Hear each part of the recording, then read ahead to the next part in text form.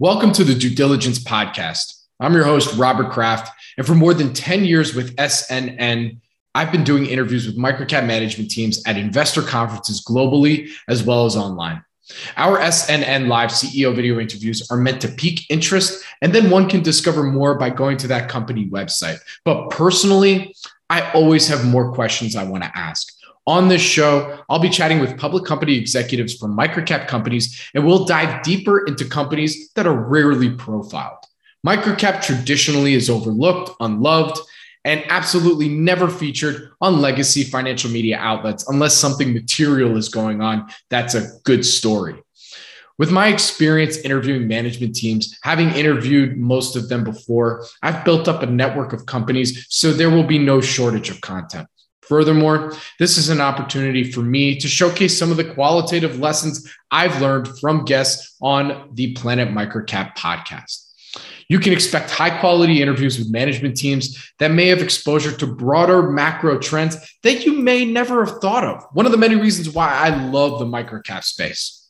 So if you love microcaps and especially love learning about companies before the professionals do, let's start our due diligence. This podcast is for informational purposes only and is not provided as financial, legal, or any other advice. The information is not investment advice or an offer to buy or sell any securities or make any investment. The views expressed by guest speakers are their own, and any reference to third-party products, services, or information does not constitute an endorsement thereof by SNN or its affiliates. SNN expressly disclaims all liability for any individual's use of the information presented in this podcast. My guest on the show today is Brian Balbirnie, CEO of Issuer Direct Corporation. It's a publicly traded company. The symbol is ISDR on the NYSE American. Issuer Direct is a leading communications and compliance company providing solutions for both public relations and investor relations professionals. Their comprehensive solutions are used by thousands of customers, from emerging startups to multi-billion-dollar global brands, ensuring their most important moments are reaching the right audiences via their industry-leading newswire, IR website solutions, events technology, and compliance solutions. For full disclosure, we're a customer of Issuer Direct's, using their events software and webcast solutions for our investor conferences, as well as publishing press releases through the AccessWire platform. I've known Brian for pretty much my entire career working in microcaps and would consider him both a friend and colleague, and have always admired how he's gone about building and running Issuer Direct over the years. We've done a couple interviews over the years, but thought it was time for us to geek out on the media and news business, as well as discuss Issuer Direct's just announced acquisition of Newswire and what the biggest acquisition in the company's history means for them moving forward, the ins and outs of the press release and news distribution business and industry, lessons learned from mistakes made, and what inspired the founding of Issuer Direct, and Brian's vision for the company in 3 to 5 years.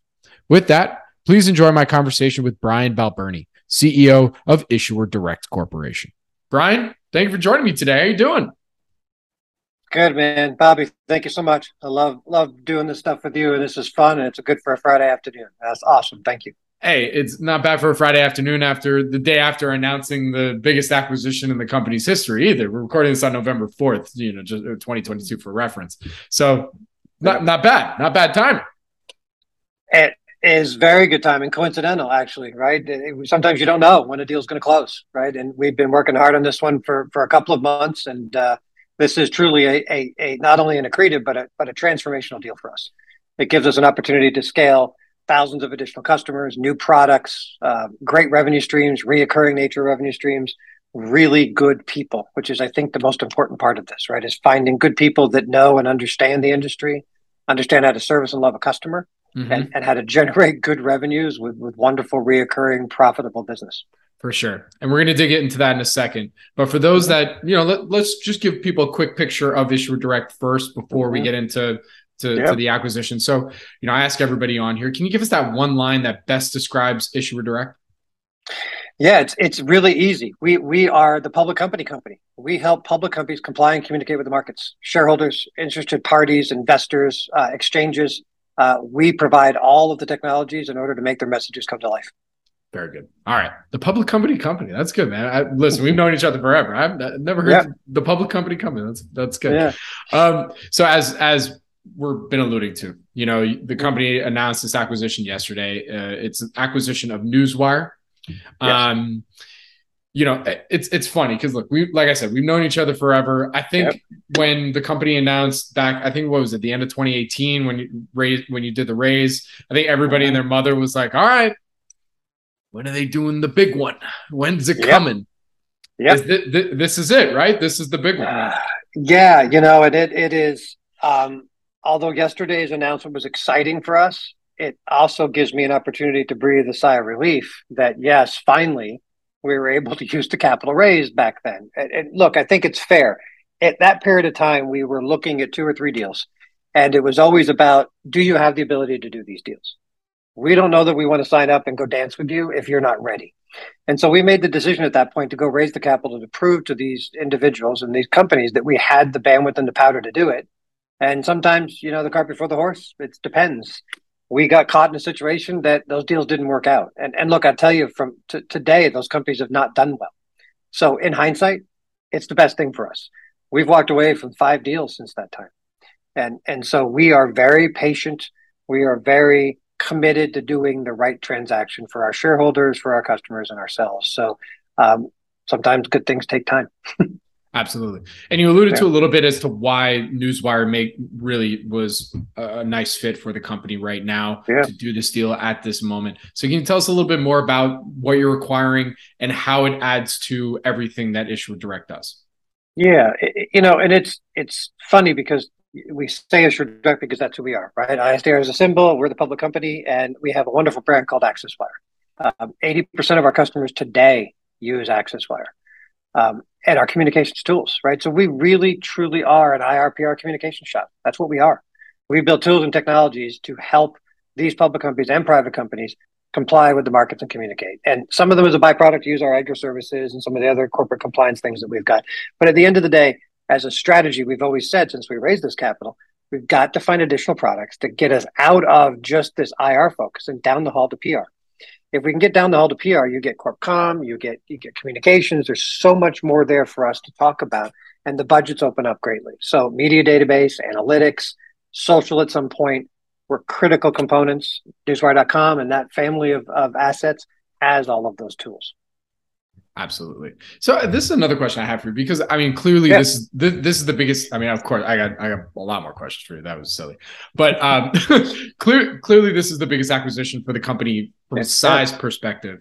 But from a narrative perspective, would you say? And time will tell, obviously, as things go on. But what would you say has been the most impactful acquisition for Issuer Direct in your career? Yeah, that's tough. We've done some really, really good deals. They've all returned the capital in less time than we believed, with the exception of one. I think the one that stands out has to be AccessWire. I was going to say, right? It really does. I think you ask any of our shareholders, they almost like us are excited like kids. They jump up and down when they talk about AccessWire. They understand clearly what that market is and what the sustained gross margins are and the scale of that business. So it has to be that one. And that's not to discredit any of the other businesses we bought. They've done really well, and we still operate each one of those customers and that segment, and almost all the employees are still with us today. So that's a remarkable thing. But yeah, what transformed the business is absolutely our brand AccessWire. Very good. All right, we're going to come back to that in a second because I want to dig into that in the press release industry as well, because that's clear, at least in my opinion, it seems like that's clearly the direction that you guys are now fully compounding on, is on the communication side, using the AccessWire brand to kind of push that out there. So that's right. For folks that aren't aware of the full suite of Issuer Direct products and services, can you just quickly lay out all of them so they get a better understanding of what your customers are buying? Yeah, people purchase our products in individual form or subscription forms all together. And so let's take a public company, for example. A public company has to submit their financials quarterly to the SEC, and that would include even registration statements or ownership statements. They have to issue securities, right, to their shareholders, whether it's an offering that they're doing or there's dividend processing that needs to be done. And they need to hold annual meetings. This is the compliance part of the business. Those three core products, along with our whistleblower solution that is available through the New York Stock Exchange, is our compliance part of our business. That's where we started. We were the compliance guys. We knew that business well. We operate that business well today. But our communication set's where the scale is, and that really compounds with AccessWire, our events and webcasting business, more specifically quarterly earnings calls. That's where the focus is for us now. We want to be known as, in some ways, in the IR world, think about the three W's. It's the wire, it's the webcasting, and it's the website. And so that IR website component, along with our newsrooms, is the other piece of what our communications business is. And that be told, that sounds great, right? And Bobby, you know me in the sense that, so what? But you're still missing a whole bunch more, right? And that's what we had to figure out. And that's what this journey's been for us, is how do we go find database analytics and all these other wonderful things that customers want and spend money on? And I'm not talking spend a couple thousand. They spend $5,000 to $10,000 more a year. And that's within our sweet spot today. So we theoretically, if we move our products successfully into all of our customers paying for subscriptions today, we'll double our subscription revenues on our customer basis. That is the transformational part of this deal. Absolutely. So let's get into the press release industry a little bit as well, because I think I remember when I first started looking into the press release, just industry as a whole, and like starting to put out press releases. And for full disclosure, we use AccessWire for press releases. We also use you guys for events, the event software and webcasting as well. Just, we got to make sure, compliance, Bob, I got to put that out there. Thank you. That's right. But what I'm really getting to is is the moat around the press release industry and why it's not so easy, even with Reg FD out there saying where companies can technically, as long as they disclose whether on their website saying, hey, we put out our news just on our websites, just on social media, they're technically Reg FD compliant. But yet, there's still the press release industry and the idea of the press release industry and potentially this moat around it. So can you explain a little bit more about just how the industry works, the moat around it, and why, you can do this with Reg FD, but why folks are still using press releases? Yeah, it's the same analogy that when somebody says, hey, I saw your press release, always ask them where. And 80% of these people say Yahoo Finance, right? They don't say Twitter, or they don't say TikTok or something else on a social platform, or they don't say their corporate website or an alert. The reality is that all of us are still conditioned to go to the media to get news, whether written by a company or written by the New York Times or somebody else that's a writer or publisher there. They still are gravitated towards what companies utilize as a press release, which is a communication piece of information that's transmitted through a secure platform to Bloomberg, to the Associated Press, to all the brokerage terminals, and all the news outlets around the world. That's a trusted custody of information. And providers, disseminators trust that custody of information. And so to think about social media as a dismantling of FD in some ways, to your point, Bobby, right? In other words, the SEC published this back in the day when Reed Hastings argued from Netflix that, you can do another way. And they said, no, you can't. He won. Good for him, right? And the whole news industry really stopped and said, oh, no, this is going to be the end, right? And at that point, PR Newswire and Business Wire were the two most predominant news agencies around the world and accounted for 80% of the news flow in the market. And today, the news has continued to grow by quantity since then, not decrease like everybody thought. So for us, getting into this business was never about thinking that the news business was going to grow in double digit, meaning the industry. Us, yes, because it needs to. But the industry, it wouldn't. What we did understand clearly is the news outlet, Twitter, any other social media platform, as well as direct message delivery, right? That push notification to an interested group of people, whether it's text or email, is just a medium, right? And you have to put all the mediums together in a good corporate communication strategy. PR represents one, right? It is our predominant one today, and it will always continue to be, but you have to have an answer for the rest. So AccessWire builds all these other components that you can plug in your social media to it. You can plug in your email databases to it, whether internal or external. You can automatically push it to your newsroom immediately. You can share it via LinkedIn immediately. So when you provide your customers that's your defendability about what true fair disclosure is, rather than just using a newswire. Absolutely. All right. So tell us a little, digging into the industry a little bit more, because I mean, I've sat in on a number of your presentations where I think one of the most popular questions is, hey, what's AccessWire's market penetration compared to some of the, the big boys out there? It's clearly in the top five, right? Because we've got PR Newswire, Globe. Gosh, they all changed their names so many times. I'm still like, I was about to say MarketWired for a second. Yeah, that's right. But where does AccessWire fit in amongst all the players right now?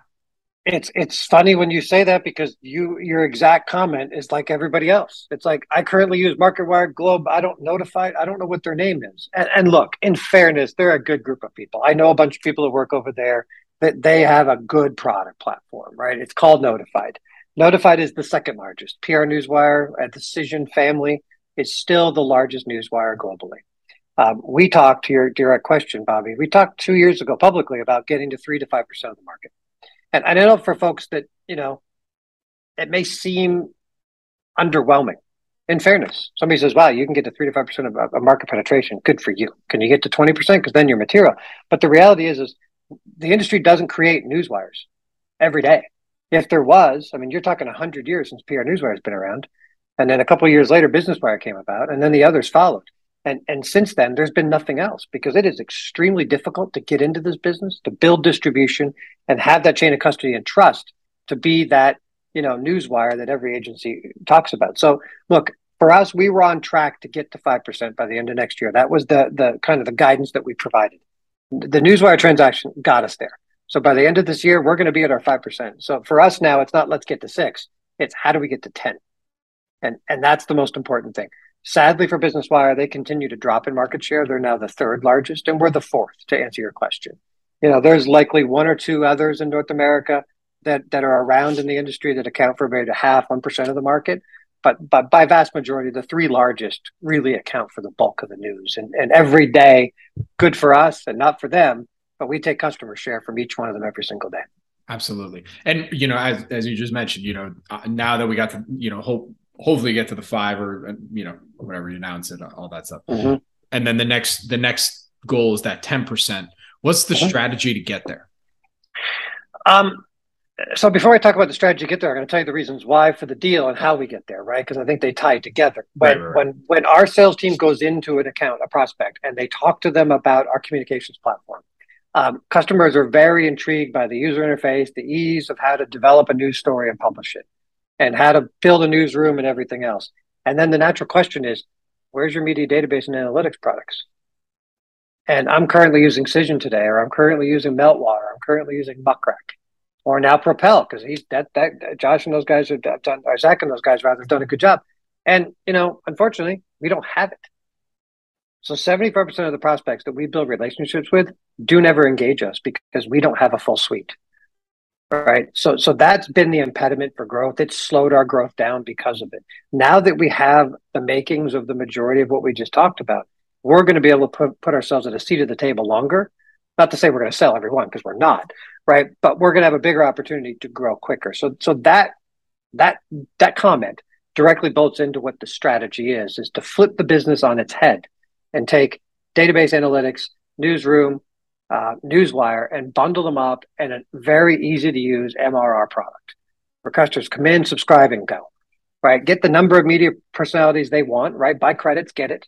The analytic alerts that they need to drive, defendability to their PR and IR folks that they've got folks interested. Plug in their investor database, have a campaign manager right there, and the ability to run up to a certain amount of press releases, whatever they want for a given year. And they just pay one flat rate. That's what the market wants. That's what I want.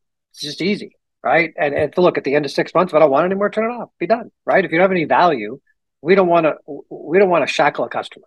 Right. You want to provide good value for a good, fair price and deliver beyond their expectations. If they're not getting it, let them go. Right. Let them go do something else. And our customer numbers will speak for themselves when it comes to how we love them and what we do. So that's going to be the strategy of how we get there.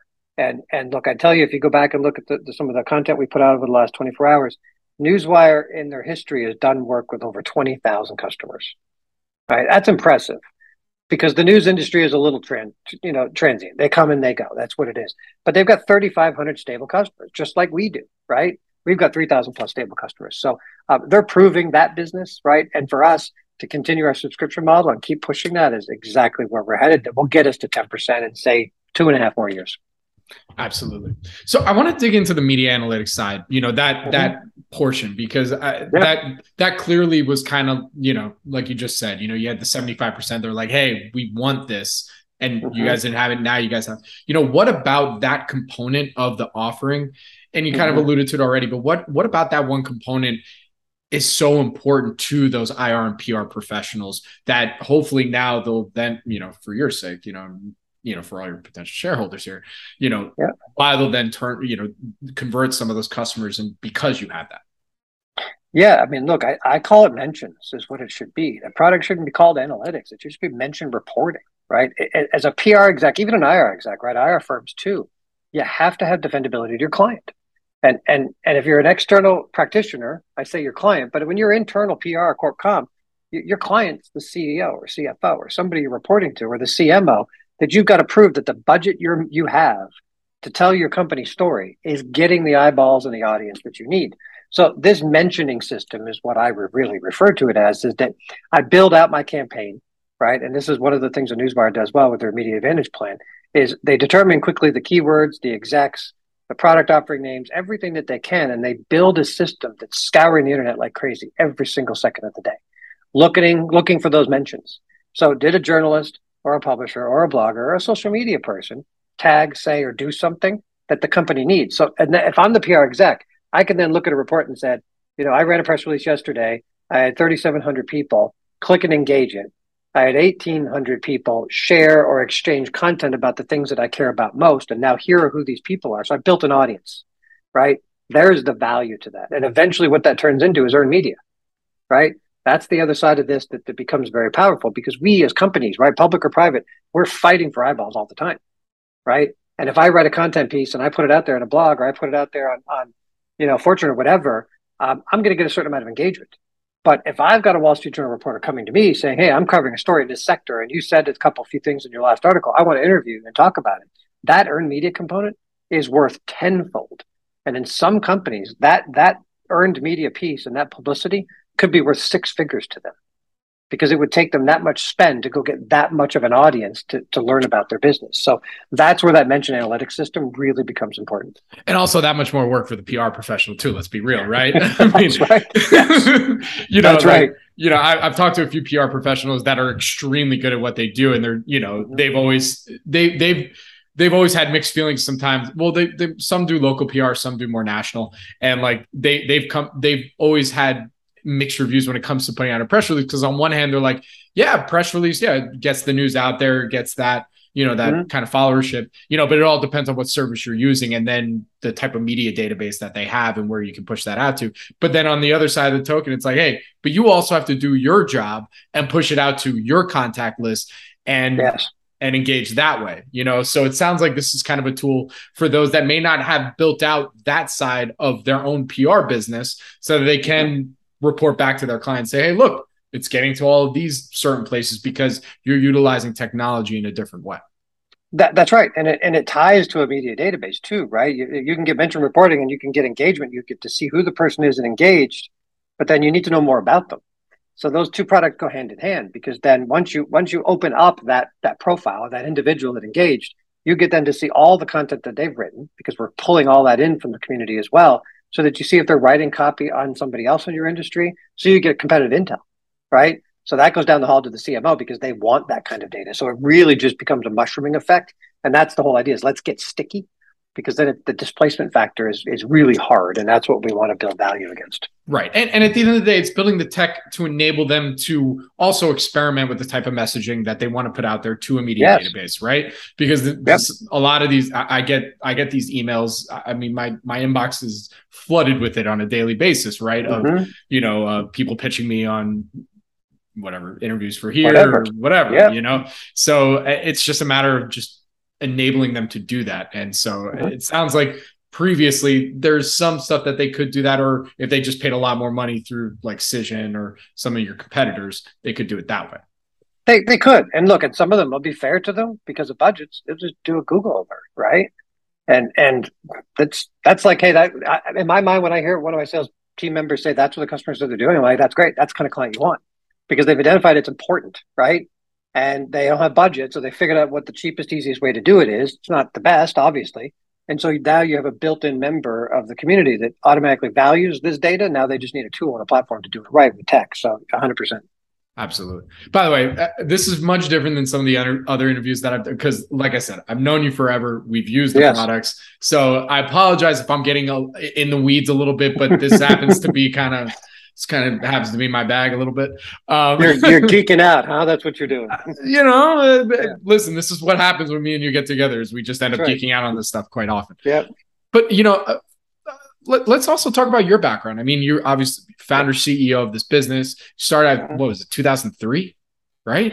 Yeah, the idea came about 2004. We started building the product in 2005, and we went to market 2006. Yeah. Wow. So what were you doing prior? And then what gave you the inspiration to go on this journey to where you're at today?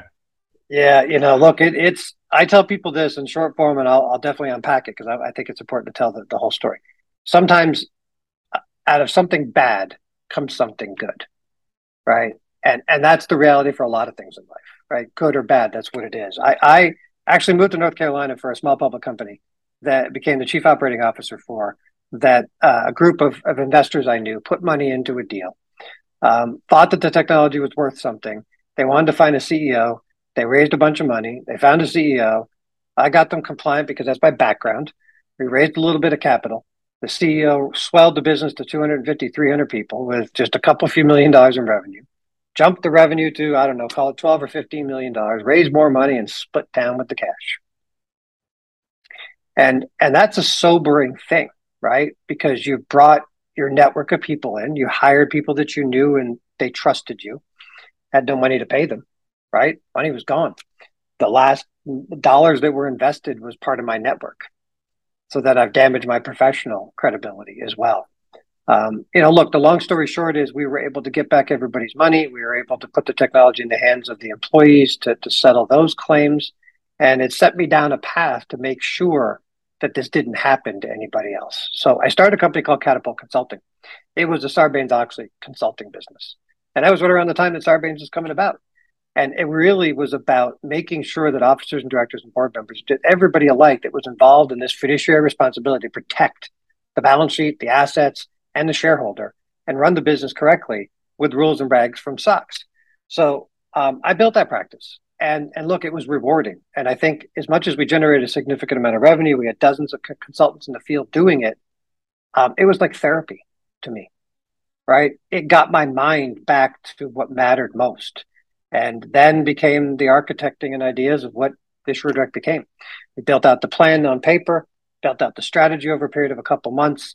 A good friend of mine introduced me, one of his classmates at Duke, that they went to MBA school together. And next thing I know, the next day I'm in business with this guy I barely know. It was great. I was like a teenager all over again. I was having a ball. We were working 18-hour days, building tech. We both had a tech background. We both had a good business head. And we went and had fun. And the reality is that Jim was looking for something else different in life. And so after a year, he went his own way and I stayed the path in this. And it's been probably the most rewarding business I've ever been involved with in my entire life. Very cool. All right. That's great. By the way, you do on the Issuer Direct website, I invite everybody to go check out the Our Story link, because it actually gives a great little timeline of, when the company was founded. You got to update it now, it's only the time. I know. You got to update it a little bit. Another question I have for you, like you said, the company's been acquisitive, right? That's been one of the strategies for growth, is growth through acquisition, finding value, creative opportunities out there, to play devil's advocate here, so that we're not just doing a full, kiss ass session here and congratulatory situation. If you had to look back, what would you say? Would you say there was any missteps or any acquisitions that you made that you're like, I don't know, in hindsight, I don't know, or how the deals were structured? Love to hear your thoughts there. Missteps? Yes, 100%. It's a great question. I mean, look, nobody's perfect, man, right? It's like, look, and you're fortunate enough to have a wonderful family. You have 2 young kids now. It's like having a family. There's no book for it, right? You don't wake up every day because the kid is crying a certain way. You know exactly what it is. You don't go to page 56 to know what to do, right? It's that instinct that you become better at it every day. And starting a business in an industry like this is exactly that. You're going to make mistakes. right? We've done bad deals, we've done good deals from customers. We've thought we bought good tech and we didn't. I'll tell you one. This is, look, I'll poke fun at myself now because you asked, right? When XBRL came about, we had this, what I thought at the time was a wonderful strategy to plug in all of these, what they call taxonomies, right? I don't want to get into the technical term, but basically it's a bit of code that matches to a financial statement value. And we're like, well, if we just bought some accounting software, we could build it all together. And our customers would use that. They'll get rid of all their accounting systems and use our systems, and we'll be able to run the world. Stupid, just stupid, right? Thankfully, we didn't spend a lot of money, $200,000, and bought this guy's product, and off we went. And about 6 months later, I'm like, this is the dumbest thing I could have ever thought about doing. So, like Office Space, we took that out in the back and we burnt it, and we moved on. So yeah, we make mistakes. My job is to make sure that we minimize those, and there's more good than bad. And I would never say that any acquisition we've done that's been bad, right? I think some of them have been more delayed than not. And I'll give you a more recent example. We bought this product right around the time we raised that capital. We bought this webcasting solution because our webcasting product was a legacy product that needed to be redeveloped. So we bought some scale and a new product with a bunch of customers. And we thought that we was going to be one of the best things we could ever done, and built a model out like you do in any company. You have to build some defendability to your board, is that we're going to invest X amount of dollars and it has to repay itself in an X period of time. In order to have that, you have to run some analysis, right? There's going to be good and bad things that happen in the world, the markets, whatever. And at worst case, what will it do? The problem is, at worst case, it was times 5, right? Because there was government contracts that were involved. And because we bought the business, we were a different entity. The government said, get lost, can't do business with you, right? You had companies like Dell that spent hundreds and hundreds of thousands of dollars that used us, decide to internalize everything without notice and move on. Next thing you know, we bought a business that was 30% down in revenue with all the same customers and all the same employees and the infrastructure costs. You know what that means.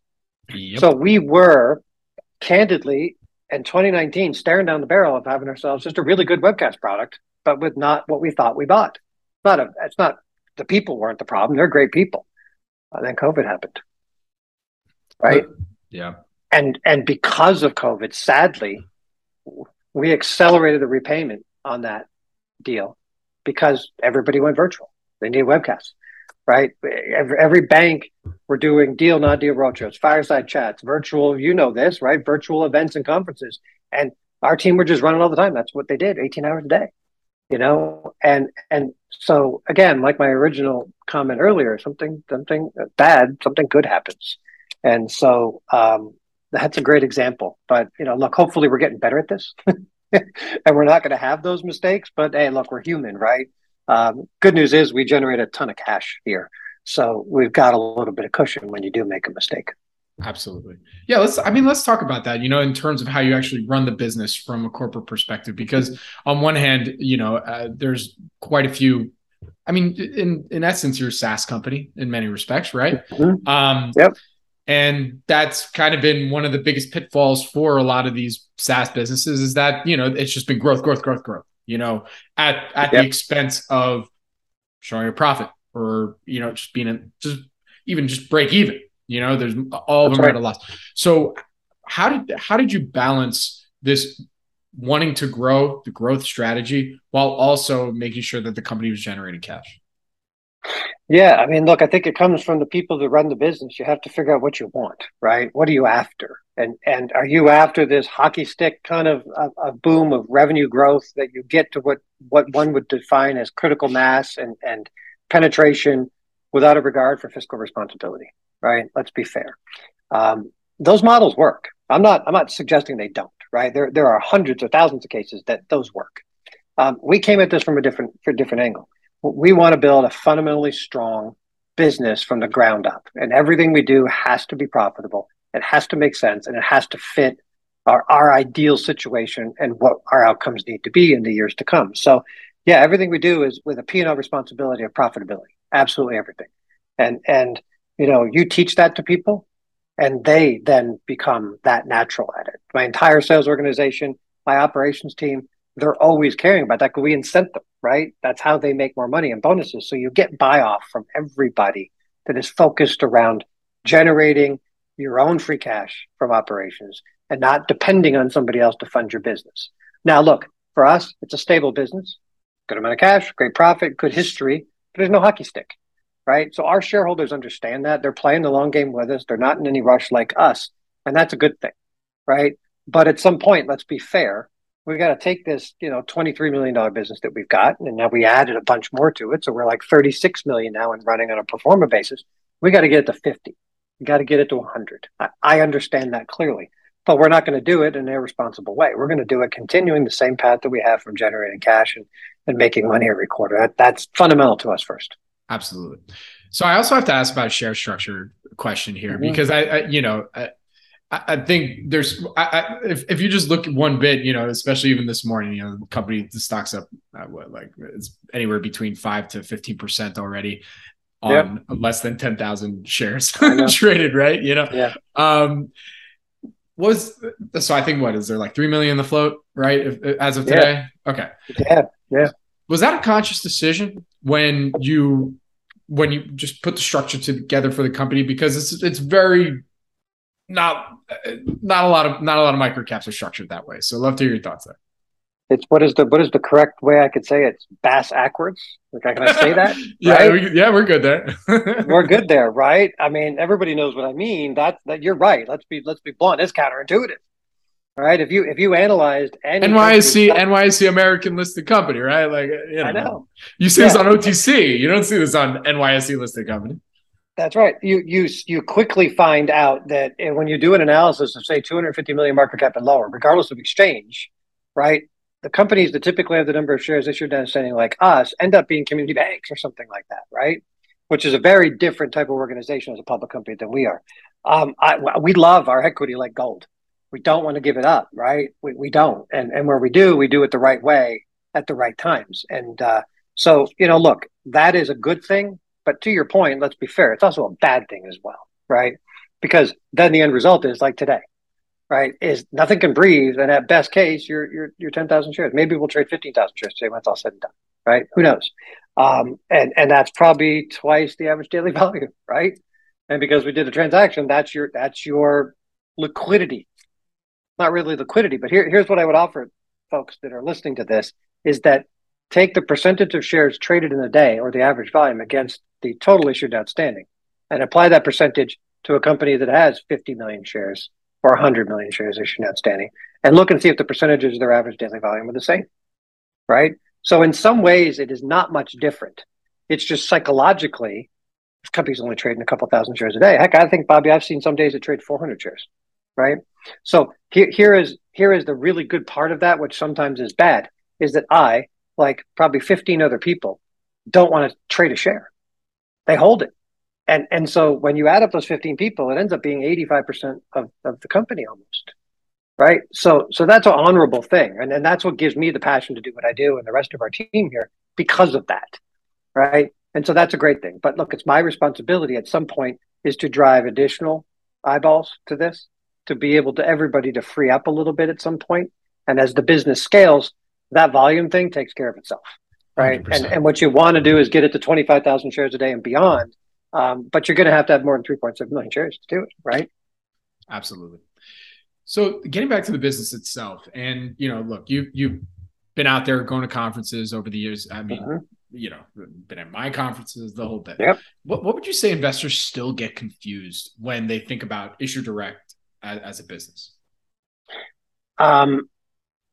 I think in years past, right, and that's a fair question, is we have this or have had these two parts of our business, right? We talk about compliance and communications. We have this growing communications business that is being desperately hampered by the declining compliance business. And from an investment thesis perspective, folks will think about it as a curves crossing model, right? You've got one going up and then the other one going down. And at what point do they intersect before you start to see that the impacts where this can really take off? And so I think for probably 2 or 3 years, and years past, call it 18, 19, and 20, that was a big issue for us, right? That the compliance business was shrinking at the same or greater rate than the communications business was growing. So we had to unpack it quite a bit and start talking more about the communications business. When people started to see it, that's when the value drivers came off. And people are like, well, let the compliance business go. Just operate it, but let's focus in on this. And that's exactly what we're doing. And that's where we need to continue to do that. So that's been difficult for us. I think the other part of it is, candidly, is our disclosures, right? Again, talk about mistakes, right? I think that we agonize over the stupidest things, and we need to become a lot more human about some of these things and open up a lot more to everybody, right? We talk about the average revenue per customer, and people look at that and they say, well, wait, that grew to $7,700, whatever the number is, times the 30 some odd hundred customers. And they're like, wait a minute, that's not the revenue. And then you have to unpack it and say, well, no, those are just the subscribers, right? Those are the 971 customers that subscribe to the product. But there's still a couple thousand other people that buy other things, onesie twosies. And so that's when everything comes off and people are like, wait a minute, I'm confused now. So you're a tech company, you're a SaaS business, you're not even getting multiple value for that, right? Or not. But the heck are the other people buying? So I think we need to do a better job telling people that, and that would help, right? And again, that's something that we have to get better at. Absolutely. So, going along not necessarily the mistakes, but kind of looking ahead, again, playing the devil's advocate side of things, made big acquisitions today, pro forma basis, going to 36 million, what would you say then are the company's downside risks when you think about all the, where you want to be at some point? That's a tough question. I think that the market environment is going to play that out for us. I think, I'm just going to be fair enough to say that I would tell you, if I go back to 2008, right, and nobody knew what the world was going to be, and we grew our business like crazy. We didn't think we were going to. We literally were looking at each other like everybody else was. You remember these times, right? Talking to Shelly and other people in the industry, and you're just like, oh boy, this is going to be a ride, and you take it very personal. And we were very fortunate. We grew as a result of it, right? And I think we're insulated from that. If this happens again, like everybody thinks it's going to happen, next year. And so, I think that, not to shortchange the answer to the question, I think I'm just going to keep my head down and do my thing, right? And protect everything that I've got, and be sure for our team, our company, and our shareholders that we're agile enough to move around regardless of what happens, right? And see what happens. For sure. Is one of the potential risks is like, the PRIR professionals tightening up the purse strings, or is that where you feel the moat is that, even in a down market like these, especially on the public company side, they still need to put out their news. They still need to do their, yeah. Is that the thought process? It is. Yeah. That's always been our thought process, right? You can't stop storytelling. You just can't, right? If anything, one would argue to do it more when markets are uncertain or there is, kind of turbulence in something. So look at what happened in COVID, right? People continue to do more and more because of that reason. So I think in some ways, to use your word, and maybe, it doesn't apply perfectly to us, but it does insulate us a little bit. I think the second part is, let's still be frank today, because we're the little news wire, we still have some elasticity in price, right? So if PRN and BW are still at, thousands of dollars for a press release, we can still be well sub that and provide greater value. So what I would argue then and say is, if I'm a customer and I'm a PR exec or an IR exec and I'm using Business Wire and my boss is yelling at me to cut costs because the world's coming to an end, you can only go back to the well, meaning Business Wire, to ask for a discount so many times. And they typically raise their rates every year, regardless of what the markets are doing. Yep. So that's where we're going to benefit, right? And so I think, to your point, we're insulated in that regard, right? Do we see some turbulent changes in other parts of our business? Sure, right? And what I mean by that more specifically is that we all know this. Everybody listening is going to identify this, because a lot of us did it when we were all at home. Bought more stock, right? We invested in the markets, and then you had all these meme stocks and you had all these SPACs. So what happened with the number of shareholders in every company is they increased 20 to 50%. So what did that do? That drove compliance work. That's why we always say to people, hey, our compliance business is going to decrease. And what does it do? Every quarter it increases. And everyone's like, wait, you said it was going to go up. And I'm like, the number of customers really aren't changing. It's that the transaction sizes are growing because the number of shareholders. So in down markets, what happens? The number of shareholders decreases, right? So that business will retract, and we'll see that happen. So that's going to be an issue for us. But candidly, we expect that. We've messaged that. Everybody knows it. And as long as we get the benefits of what we talked about there a second ago on the communication side, we're going to be fine. All right. So now, from what you can tell us, in your opinion, where do you see the company, or where do you want to see the company in 3 to 5 years? And what would you say are some inflection points that will get you there? Yeah, look, I'm realistic in the fact that the business is still going to continue to be a market leader and disruptor in everything that it's doing today, but is going to have to fend off a lot of new entrants into the market. We are looked at favorably a lot of times, and people try to do the same things that we do, which is great. It's flattering. So we're going to have to continue to scale our innovation. And you know this, right? You've used our product platforms for years. They're good. They're stable. You have a good support system and people in place and good product pricing, but we need to innovate the heck out of these things, right? And that's something we're going to have to invest in. And I think, look, any investor that will look at our P&L statement, and when they analyze R&D as a percentage of revenue, we're a fraction of what our competition is. We're a fraction of what our industry is. And so we've got to spend more money there and balance out our SG&A a little bit to ensure that we're doing this innovation at the right intervals and at the right time to stay ahead of what's out there. So I think that's going to be critical for us to do. The good news about Newswire is they come along with 10 really good developers. We add them to our team, and now we've got a good systematic approach in flight here right now to get us to where we want to go technology-wise. But I think the last one is brand. We've got to fix our brand, right? This, people call us ISDR, right? Because we're in the markets, right? We're Issuer Direct, but we're a communications company led by AccessWire and now Newswire. And when you think about the brands of Newswire, they have pressrelease.com, newswire.com, mediadatabase.com. I mean, there's wonderful asset libraries there that drive thousands of customers every year to their platform to purchase something, and they're going to buy it from Issuer Direct. That's confusing, right? And so we have talked about this publicly for a while. We've got to fix that. The first step in the deal yesterday that we announced is getting the news brand business down from all the brands that we've got to Access Newswire. And eventually what's going to happen is that is going to be the driving force of what the business is, all focused around what Access is. And at the end of the day, it's obvious, right? It was kind of staring us in the face all along. And I remember talking to you about it, right? Because I trust your opinions. And we talked about names and ideas about what this would be. And, when I thought about it, I'm like, wait, this is the name, right? We've been providing access to our customers to everything that they want, whether it's customers that they want to achieve, it's investors or shareholders, it's the markets. We're providing the access platform to get them there. So we've got a very clear directive internally, strategically, to get that fixed quickly. But as everybody knows, there's regulatory things to do in order to do that. So it's going to take us some time. Absolutely. All right. So my final question for you here today, listen, you've been running this business now, like we said, since 2003, 2004. It's almost 20 years, public company CEO for most of that. How you doing? Let's go. Are you still enjoying that side of it? I mean, it's no easy task, I mean, there's still a lot more, it sounds like, to go. Yes. Talk to me. How you doing, man? Look, I'll tell you, I say this to everybody. If I'm not having fun, I'm not doing this, right? I truthfully, today I'm a little tired. You know what I mean? Like, we spent 3 solid, hard months in due diligence and tried to run the business at the same time and work day and night.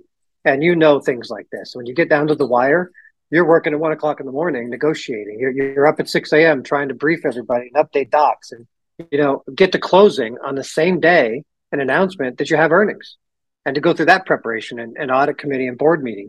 So you burn the candle, right? And so for right now, I'm tired, but I'm not tired for anything else other than just right now today, right? As far as the business is concerned, we're having a ball. Love the heck out of it. Going to keep on doing it. I'm 50. I'm going to be 51 here in a couple of weeks. And I know that my kids will say that's old, but I got another 10 plus years at this, and until somebody kicks me out, I'm not going nowhere. Listen, Grandpa, Yeah. Yes. That's good stuff. Yeah, actually, but Brian, with that, where can our audience go find more information on Issuer Direct? Yeah, it's easy. It's a couple domains, right? IssuerDirect.com. You can follow us on all social media handles at the same name, at sign in the company name on LinkedIn, AccessWire.com. Not that I post a lot, but you can hit me on LinkedIn and Twitter as well. I am there most times. I'm not just reading, trying to catch up with the world. I'd love to talk to you guys. Absolutely. Well, Brian, thanks again for joining me today. Really do appreciate it. Good luck. Stay safe. I look forward to our next chat. Likewise, Bobby. Thanks, man. Thank you. This podcast is for informational purposes only and is not provided as financial, legal, or any other advice. The information is not investment advice or an offer to buy or sell any securities or make any investment. The views expressed by guest speakers are their own, and any reference to third-party products, services, or information does not constitute an endorsement thereof by SNN or its affiliates. SNN expressly disclaims all liability for any individual's use of the information presented in this podcast.